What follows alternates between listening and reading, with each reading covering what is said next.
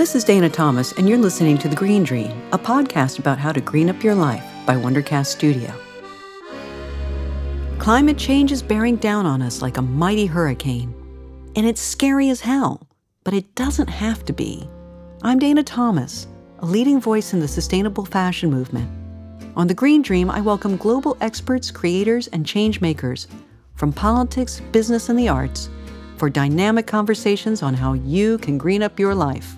The Green Dream is the podcast of hope.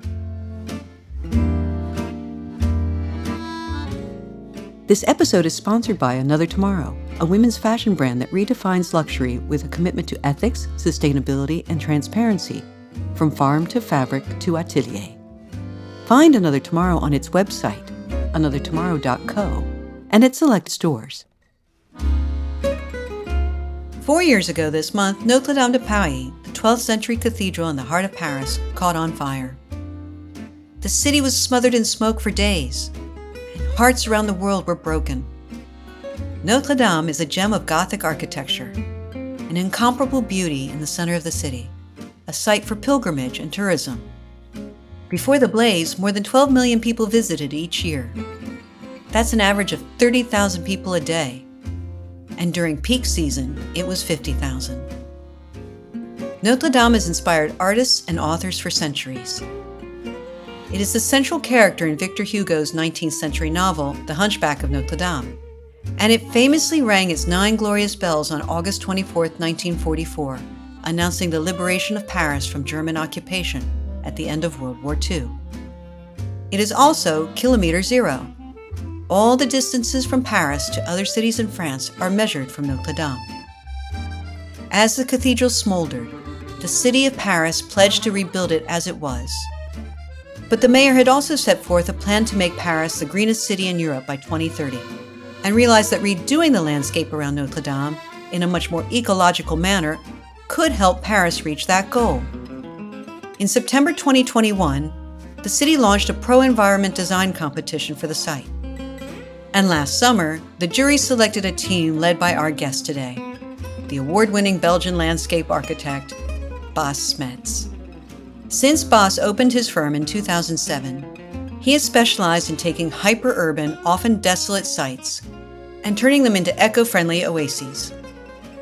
For Notre Dame, he and his colleagues will use the same approach for the surrounding landscape, the Parvis, as the West Side Plaza is known, and the gardens to the east. Their proposal will turn the Ile de la Cité, the island in the Seine where Notre Dame sits, into a sustainable microclimate. Bas is here on The Green Dream today to explain to us how they will do it. Bas Smets, welcome to The Green Dream. So you were at Notre Dame today, here in Paris, on a beautiful sunny spring day. What did you see? How's it coming along? Many people. It's amazing that even though there is the fence around Notre Dame, the works are underway, there's still so many people watching.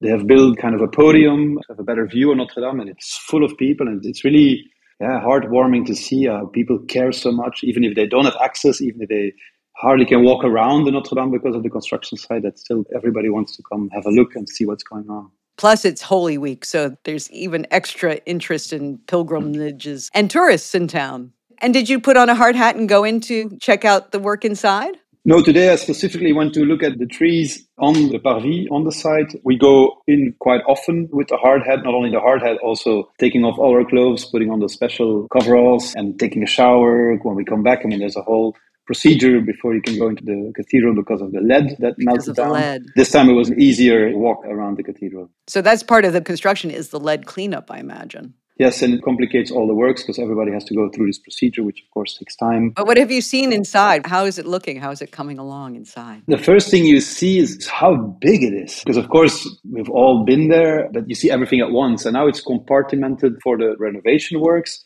So you see plastic everywhere, so they can really work zone by zone. And suddenly you understand that they're doing the renovation centimeter by centimeter, so you understand the enormity of the work. I mean, clean all the walls, all the tainted glass, all the ceilings. It's just such a work. But I've had a glimpse at one or two of the chapels that are already done, and it's amazing. The colors you see, it'll be an enormous surprise for many people to see these colors inside the cathedral. Wonderful.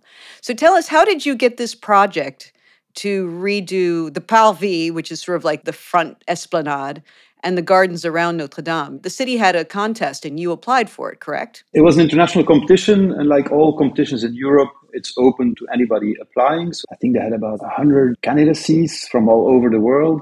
And then 4 teams were selected by the city and the jury to compete. We had 10 months of dialogue compétitif, as it's called, competitive dialogue, where we would meet the jury once halfway, where we would meet the city, where we would have time to really develop the project for a final presentation that happened in June of last year, and out of which we were chosen as the winners. And if I say we, it's my office as the team leader of 8 offices. So we have architects, we have engineers, we have lighting designers, we have structural engineers, environmental engineers, and also people specialized in security. So it's really a big team with whom we won the competition. Right, different firms all teamed up together. Yes. Fantastic. And you're the captain of the ship. We're the team leader, which is also interesting that we as a landscape architect are doing this. The emphasis is really on rethinking les abords, as they call it, all the surroundings. There's not a good word in English for that. All the surroundings, so as you said, the plaza in front, but also the street next to it, also the whole waterfront, the connection with the Seine, and then the squares behind the cathedral. But then the architects, we teamed up with Grau and GA. They're in charge of transforming the former parking garage into a visitor center. So that's also an important part of it. Into a visitor center, right. And we'll get into all the different things you're going to do. But first, in your proposal and to do your homework and to really understand the cathedral, you reread Victor Hugo's novel Notre Dame de Paris, didn't you? I did. And I also rewatched Walt Disney's Notre Dame. I watched about every movie on Notre Dame, and there's many of them. And it really helped to understand the imaginary of Notre Dame. Victor Hugo, of course, helped to also bring you back in the Middle Ages. His novel was placed in the 15th century. And it was really very inspiring to see how that monument that has been there for 800 years has had such an impact on humanity. It speaks so much to our imagination, because there's the movies and the books, but then also we looked at art, and there's so many artists that have painted it, that have photographed it. It really lives in the imagination, and I thought that was so interesting to take that with us and to imagine a project that allows that and even multiplies the views, a detail here, a way of experiencing Notre Dame as almost a sculpture around which you're invited to walk. So it was really all these views. Some painted the back of the church, the others front, the side. So we thought, how can the landscape project and the architectural project create new views on Notre Dame? That was really an important element of our design. But you've also had to take in climate change as part of the design, because the city's getting hotter, as we know. My gosh, we had a heat wave last summer for 5 weeks. And I remember you saying that in 2050, Paris will have the same climate that Seville has today. So what you do with your landscape projects is you try to create microclimates. And that works with Paris because Notre Dame sits right smack in the center of the city, doesn't it? What's really special is that Notre Dame is the lowest point of the city. Many times the church or the cathedral is at the highest point of the city. Like Sacré-Cœur. At Sacré-Cœur. Here, it's right on the island at the lowest point of the city where the Romans had built the city 2,000 years ago. So I thought it's interesting to understand this positioning close to the people, a kind of very human building and a human approach, not this kind of castle on top of the hill. So our idea was, how can we create this walk and discovery around it, and then rethink all the landscape and public spaces as a microclimate, as a way of augmenting the outdoor comfort. For example, we looked at the winds. The wind that come with the Seine, of course, are refreshing, so you don't want to block these. The wind that are in the Rue du Cloître Notre Dame, which is north of the cathedral, they're not so nice. Because the wind comes down the Seine from the west, from the Atlantic. And so that wind you want on the Parvis, while you want to block it in the street where people are queuing up to go into the towers. We want to have more trees, because trees, through evapotranspiration, create a cooling effect. We wanted to have less hardscape, more softscape. So all these elements we took into account to really study the temperature. Now it's very hardscape. There's a lot of granite and a lot of concrete and a lot of macadam. Exactly. And now people are queuing for 3 hours in heat before going into the cathedral. So we looked at a way of having them stand in line in the shade of the trees. So really looking at the use of the space from a climatic point of view, taking into account that in 2050, indeed, we will have more days of heat waves. We have to make the city ready for this changing climate. And then also there will be less water because there'll be less rain. I mean, already we're experiencing drought in the south of France. It's so dry right now. And this is normally the rainy season when we are able to fill up the aquifers, and trees are dying from the lack of water. So your plantings will be more Mediterranean in style, right? Yes, we're looking at which trees are drought resistant, can take up more temperature. That's one thing we do. The other thing we do is we create artificial aquifers. We rethink the soil as a way to keep the rainwater on site. There will not be less rain on a yearly basis, but there will be more in a shorter time. That's what we had last year in France, a drought season and then too much rain. What Al Gore calls rain bombs. Yes, and that rain we have to keep. And if you think of it, the city is the perfect way of storing rainwater because everything is waterproof. The roofs are waterproof, the plazas are waterproof, the streets are waterproof. So what we do now is we use that waterproofing to evacuate the water as soon as possible, as fast as possible, and we create flooding on the lower side. While we should keep all the water in the city and have trees and vegetation benefit from that water, we're really rethinking the soil composition to make these artificial aquifers in which we store rainwater, which roots tap into later when they need it. And that's one way of making the city resilient and making sure that trees will survive the coming droughts that will happen in the coming years. And you're also taking the old parking lot and turning it into a sit-turn, right? For rainwater. So all the rainwater that falls on the plaza in front of the cathedral, which is a hardscape, will be stored in the old parking lot. And we will be able to reactivate it by the use of a thin layer of water that will flow down on the plaza towards the cathedral. And that will create an evaporative cooling, meaning that the air will cool through the evaporation of the water. Just like after a summer rain, when you go outside, it's the air that's cooled because of this chemical reaction of evaporation. So that will be activated in summer based on the needs and the meteorology. So it'll be almost like there'll be a wash across the plaza, but it won't be the kind that soaks your feet. It's very thin, right? It's only a couple millimeters. We're studying it now, 5 millimeters we want it to be, not more, so it doesn't wet your shoes. But it will create a ephemeral effect of having this cold wind. We'll do this when it's 35 degrees, so it'll be refreshing wind that will give a moment of a refreshing wind. And if you're able to cool the whole sort of cradle of Notre Dame, that in turn will cool the rest of the city, correct? Because it is the center of the city.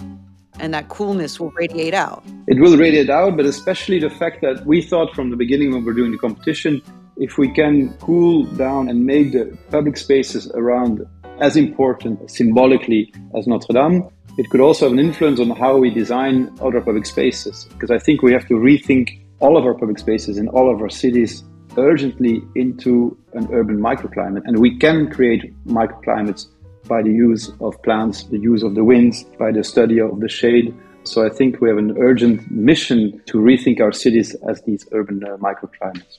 So how did you get into landscape architecture? Did you always want to do this? Did you study this and start from the beginning? And then how did you pivot towards climate? I've always been interested in the maybe more philosophical idea of how we live on this planet. How do we live as humans? How do we live together with other living organisms, plants, animals? And that has always intrigued me. I didn't know I wanted to become a landscape architect, but I knew I wanted to work with this idea of inhabiting this earth. And so first I studied architecture, but I didn't want to do buildings, so I was more concentrated on public space. Then I started a PhD on urbanism, and then I ended up in landscaping. And suddenly I was like, yes, this is what I was looking for. This is my field.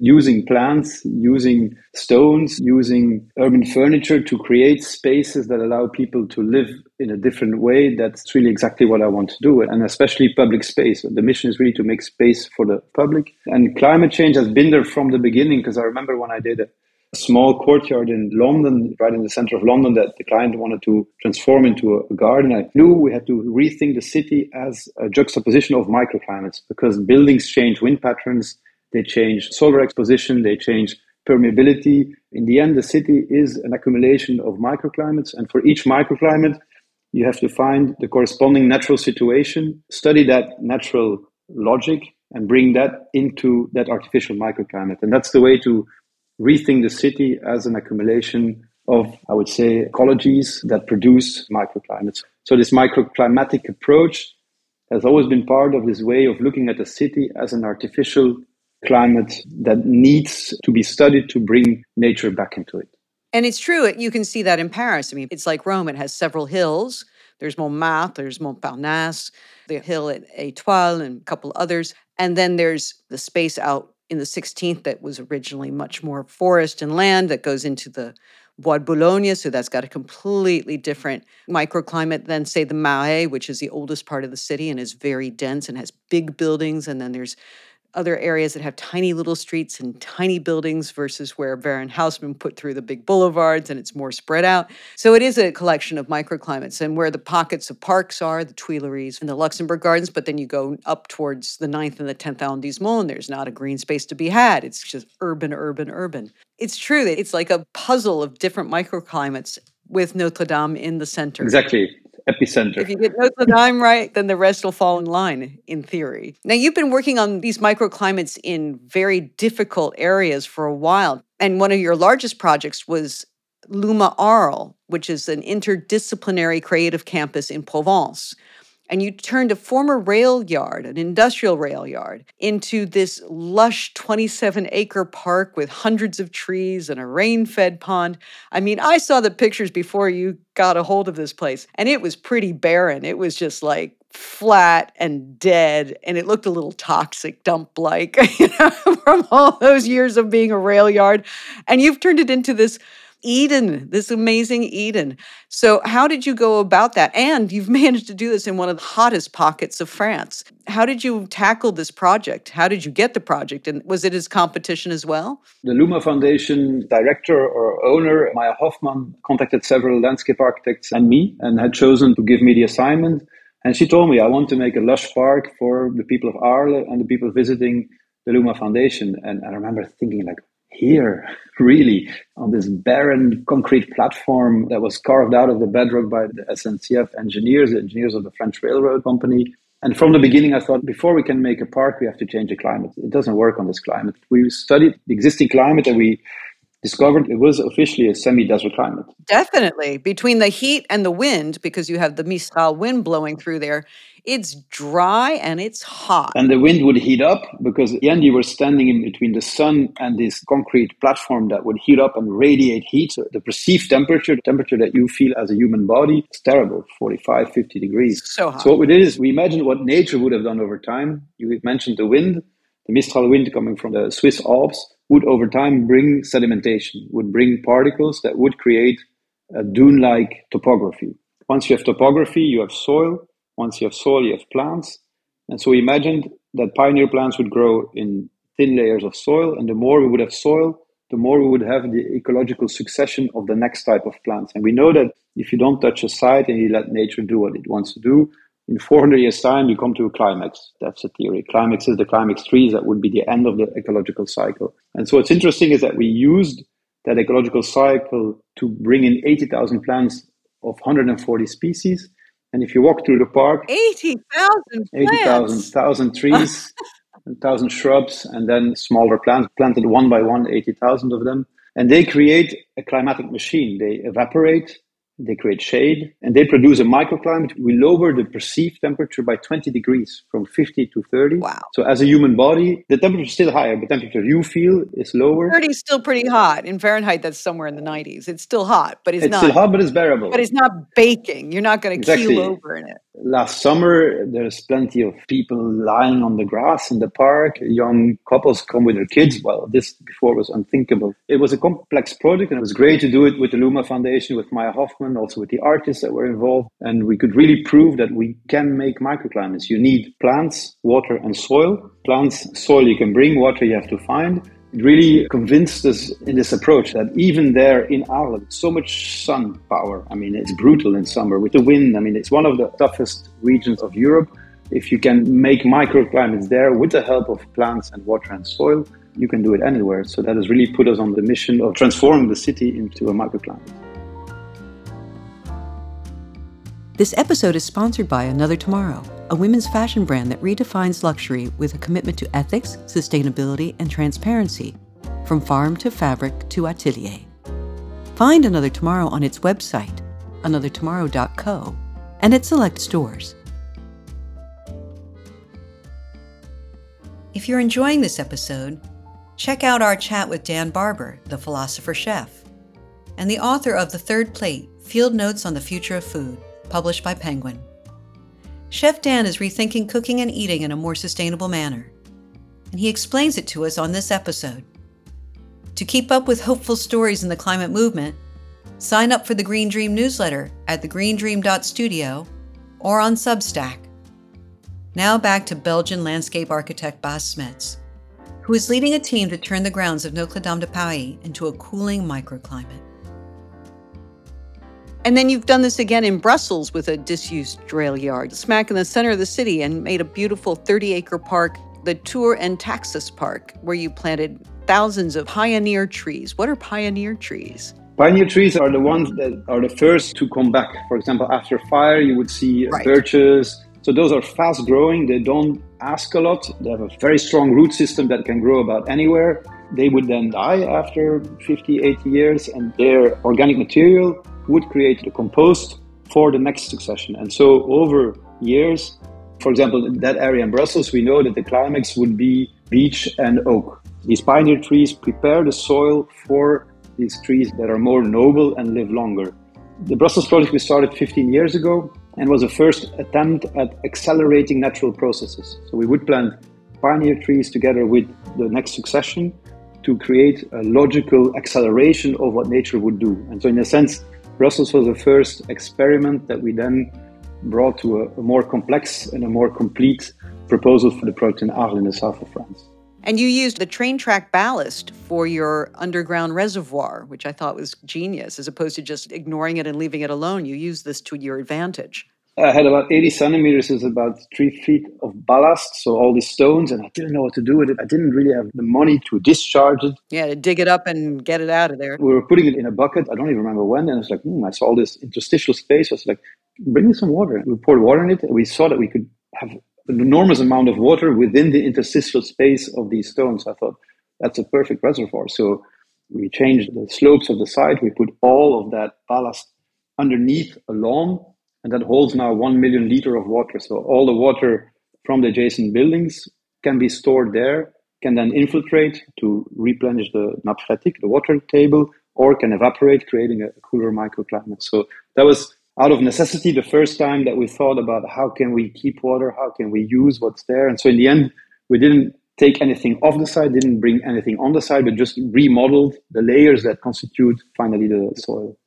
It sounds like you're doing then is rethinking the way we approach the construction of a piece of land. Before we would put in drains and try to run the water off. I was in Los Angeles during the epic rain bombs this winter. The water was just running down the hills and down the streets and into the drains and out into the sea. And it wasn't going into the earth. It was just whooshing away between the vast amounts of water, but also the structure of how we've always thought about using drainage to drain the water away from the houses and drain the water out into the ditches and into the streams and then send it off to the sea. But in fact, what we should be doing in the age of climate change is retaining the water in the soil. And so you're creating ways to do that, like this example with the ballast. Draining the water creates a double problem. You create flooding downhill, and uphill, the water table gets lower, which means that even a 100-year-old tree suddenly doesn't have access to the water anymore.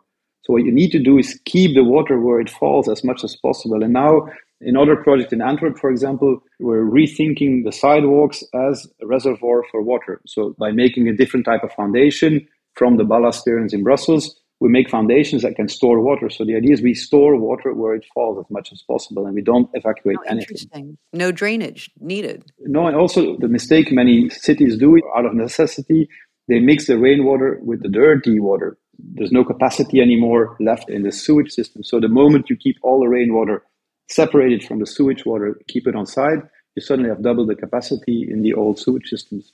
Now, what kind of trees are you planting in Notre Dame? What are the ones that are heat resistant and drought resistant and will live a long time? Because you've had to think, when you plant something like this, you're not planting for next year or even in 10 years. You're planting for 50 years, 100 years, 200 years, right? We are studying, it's interesting, I was asked by Chaumont-sur-Loire to make a garden. They have this festival of the gardens. And I've called my intervention La Forêt du Futur, the forest of the future. So we selected 27 trees that we think are more resistant to the climatic changes happening right now. So we'll plant them and use that as an experiment to see which ones adapt best. And out of these 27, we'll also make a selection for the trees that we'll plant in Paris. It can be indigenous trees. Some of them are resistant. What are the ones that are indigenous, the ones that we find in Paris? The maples are quite good. The maples. There's a number of oaks that are good as well. Quercus serris, I think it's called in English the Turkish oak. There is, of course, the Micocoulier, Celtis Micocoulier, which is australis. a tree from the south of France in the Mediterranean. There's also some alder, Alnus pati, to give you the Latin name. The sophora, which is more a tree from the east, the Stephanolobium. So there are a number of trees that we have already been using that we know now for sure that will be better resistant to all the changes coming. And the changes coming is the heat, but it's especially drought resistance that we're looking for. And what about the trees that are signature to Paris? The marronnier, the chestnut trees, and the plane trees, the ones that they cut in nice clean squares in the park, which is so fun to watch when they do that. Yeah, but they're both suffering. Huh? Will they resist? Or will they wind up not making it? The question is what's making it or not, of course, because plane trees grow all across the south of France, too. They use them to line the roads for shade. So they do seem like they're resistant to drought and heat. Yes, but there is this disease. So as long as they're not touched by the disease, it's fine. But there's also a disease for the marronniers. So I think we'll introduce new trees. So we make a bigger biodiversity to make the chances of survival bigger. But that will be key. We don't really know what's going to happen in 2050. So we need to experiment. I think we need to give ourselves the opportunity to experiment more, since nobody is really sure what will happen. No, exactly. And hopefully, we can tame climate change as best as we can through things like planting and reconfiguring our landscaping so we retain the water. What are some of the things that listeners can do just in their own homes and gardens to have a greener garden, a more eco-friendly garden? I would say if you have a lawn, don't cut at least 1/3 of it. I finally convinced my parents to do it. So it's harder in your own family.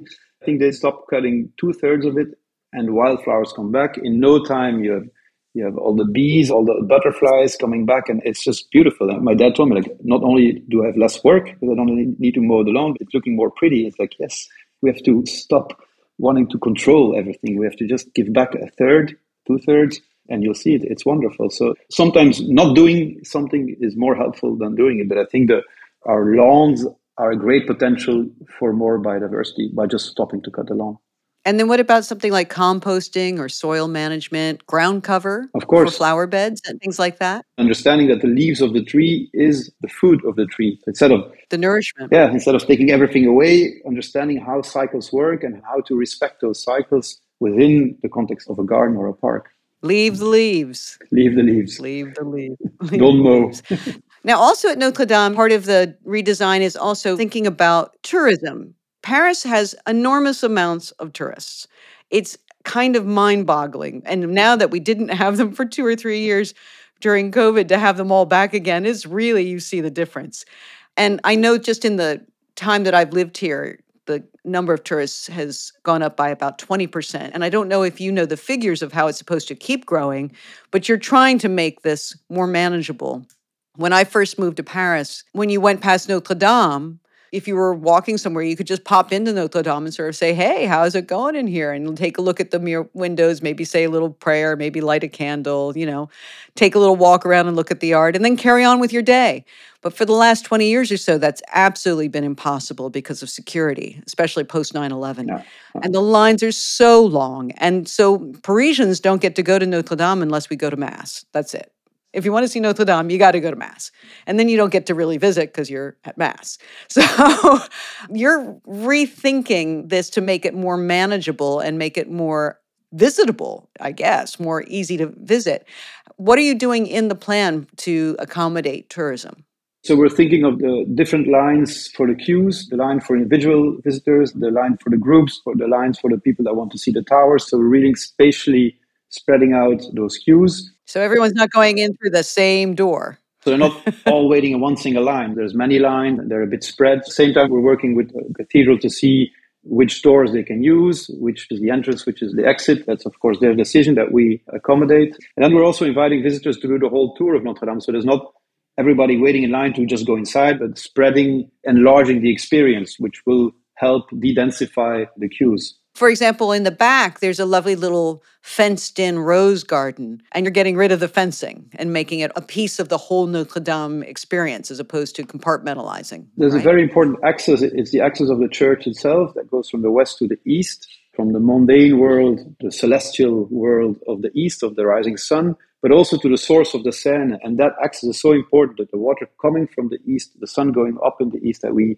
find again that relationship between the backside of the church, the apsis and the Seine. That was a very important element for us. And all those fences are not allowing that. So suddenly you will be able to see at the same time the Seine and the apsis of the church, which I think will be a discovery for many people, not only tourists, but also for the Parisians. And also, there won't be as much traffic back there. There's a street that just cuts straight across the island. It's not super busy, but it's busy nevertheless. Yeah, the Rue de la Cité will be kept, but around the cathedral itself, everything will be pedestrian-friendly. There will still be some taxis and buses and residents, but the whole traffic will be much lower down. Which will also lower the carbon footprint around the Yes. island, the entire island and Notre Dame. Probably that's better for the plants and better for the people. Absolutely. And also for the cathedral as well. So remember, it was black in the 80s. I remember when they were cleaning it. And that's when you would say, if that's what it's doing to the cathedral, what's the air doing to my lungs? My gosh. So this all sounds very promising and very exciting. What is the timeline for Notre Dame now? When will we start getting to experience it beyond looking at it from a platform? The cathedral will reopen at the end of 2024, and we will start working